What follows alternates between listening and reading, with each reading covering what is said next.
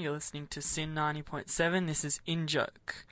So, Brooke, you've been listening and watching some comedy. Yeah. And so have I, and so has Chevy. Hey. Hey. I love that your name rhymes so well with stuff like that. Yeah. Ultimate save.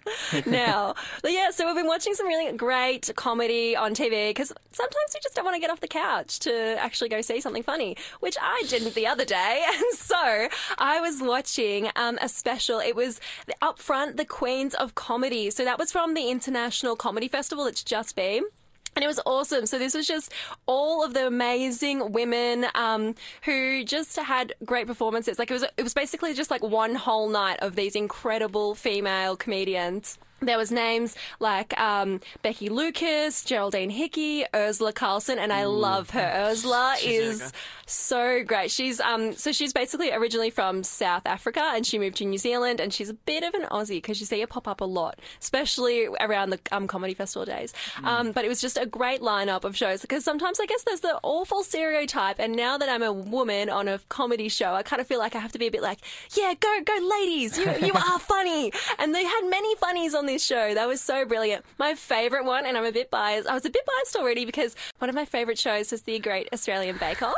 I love the Bake Off. And one of the first performances was Mel Buttle. So she was one of the presenters from the Bake Off, one of the first few seasons, and she was hilarious. Like her comedy in the Bake Off was very like baking pun related, but in this show it was stellar. Like I honestly if you just watch the special just to see her, Mel Buttle, get behind her. She's brilliant. She's so funny. And like she's got such a great angle that she comes from. That's what I love in comedy. Sometimes you can kind of go cheap gags and stuff like that, but some people are just clever, and I think she's just really nailed that. But also like Ursula Carlson is brilliant. There's also some musical numbers in there, so the ladies are mixing it up with some funky tunes. It's brilliant. Honestly, can't complain. Where did you watch that? So you can watch it on ABC iView. So you should just check it there, and I'm sure it's probably on the interwebs on YouTube. But if you want to watch it from the comfort of your couch, get on iView. What about you guys? What about you, Tom? I know you had some great specials going on the TV. So I watched something last week. It's a 3-part series. It's called the Honeymoon Stand-Up Special. It's by a husband and wife comedian duo. So they're both very, very famous, very like successful comedians in their own right. But they've come together in this one series. Moishe Kasher and Natasha Leggero. They're like US comedians.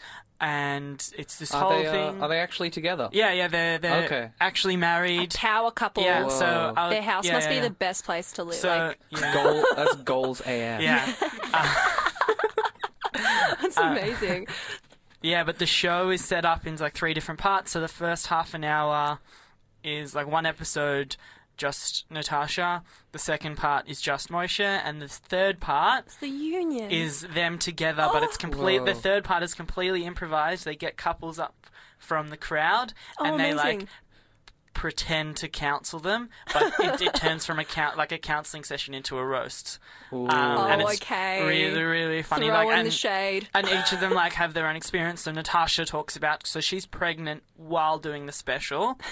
So she talks about what the like pressures and the problems with like having a child, while Moishe is like really discussing like fatherhood and basing experiences off having like a deaf mum and like growing up in like a super like activist household.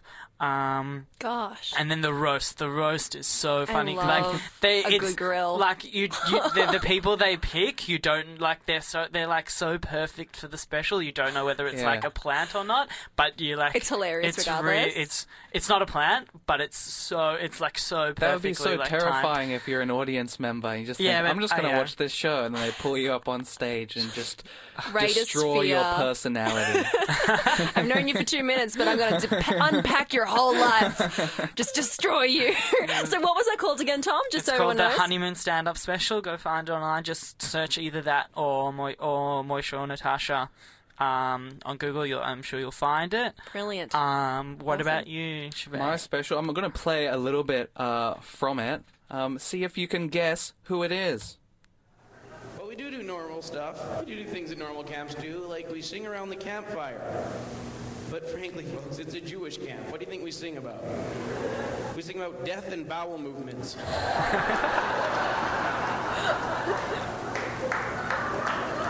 Yeah, so that was actually... Who do you think that was, guys? Can you guess?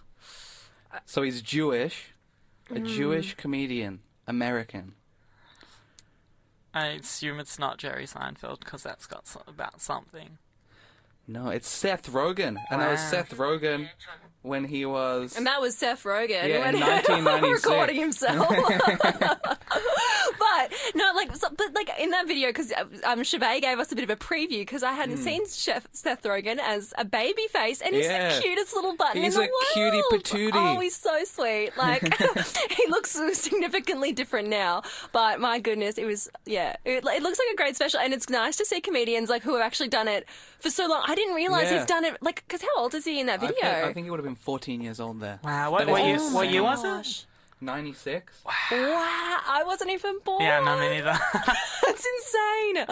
I was almost born. He was born in 82, so yeah, he would have been 14 years old. Wow. That's incredible. Yeah. So what's that special called? It's not even a special. I was literally or it's just like a video. Yeah, one of my friends said, check out Seth Rogen when he was 14. And if you just type in Seth Rogen 96, there's a couple of videos that come up. Amazing. And then from that, I clicked on another video where Kevin Hart was young.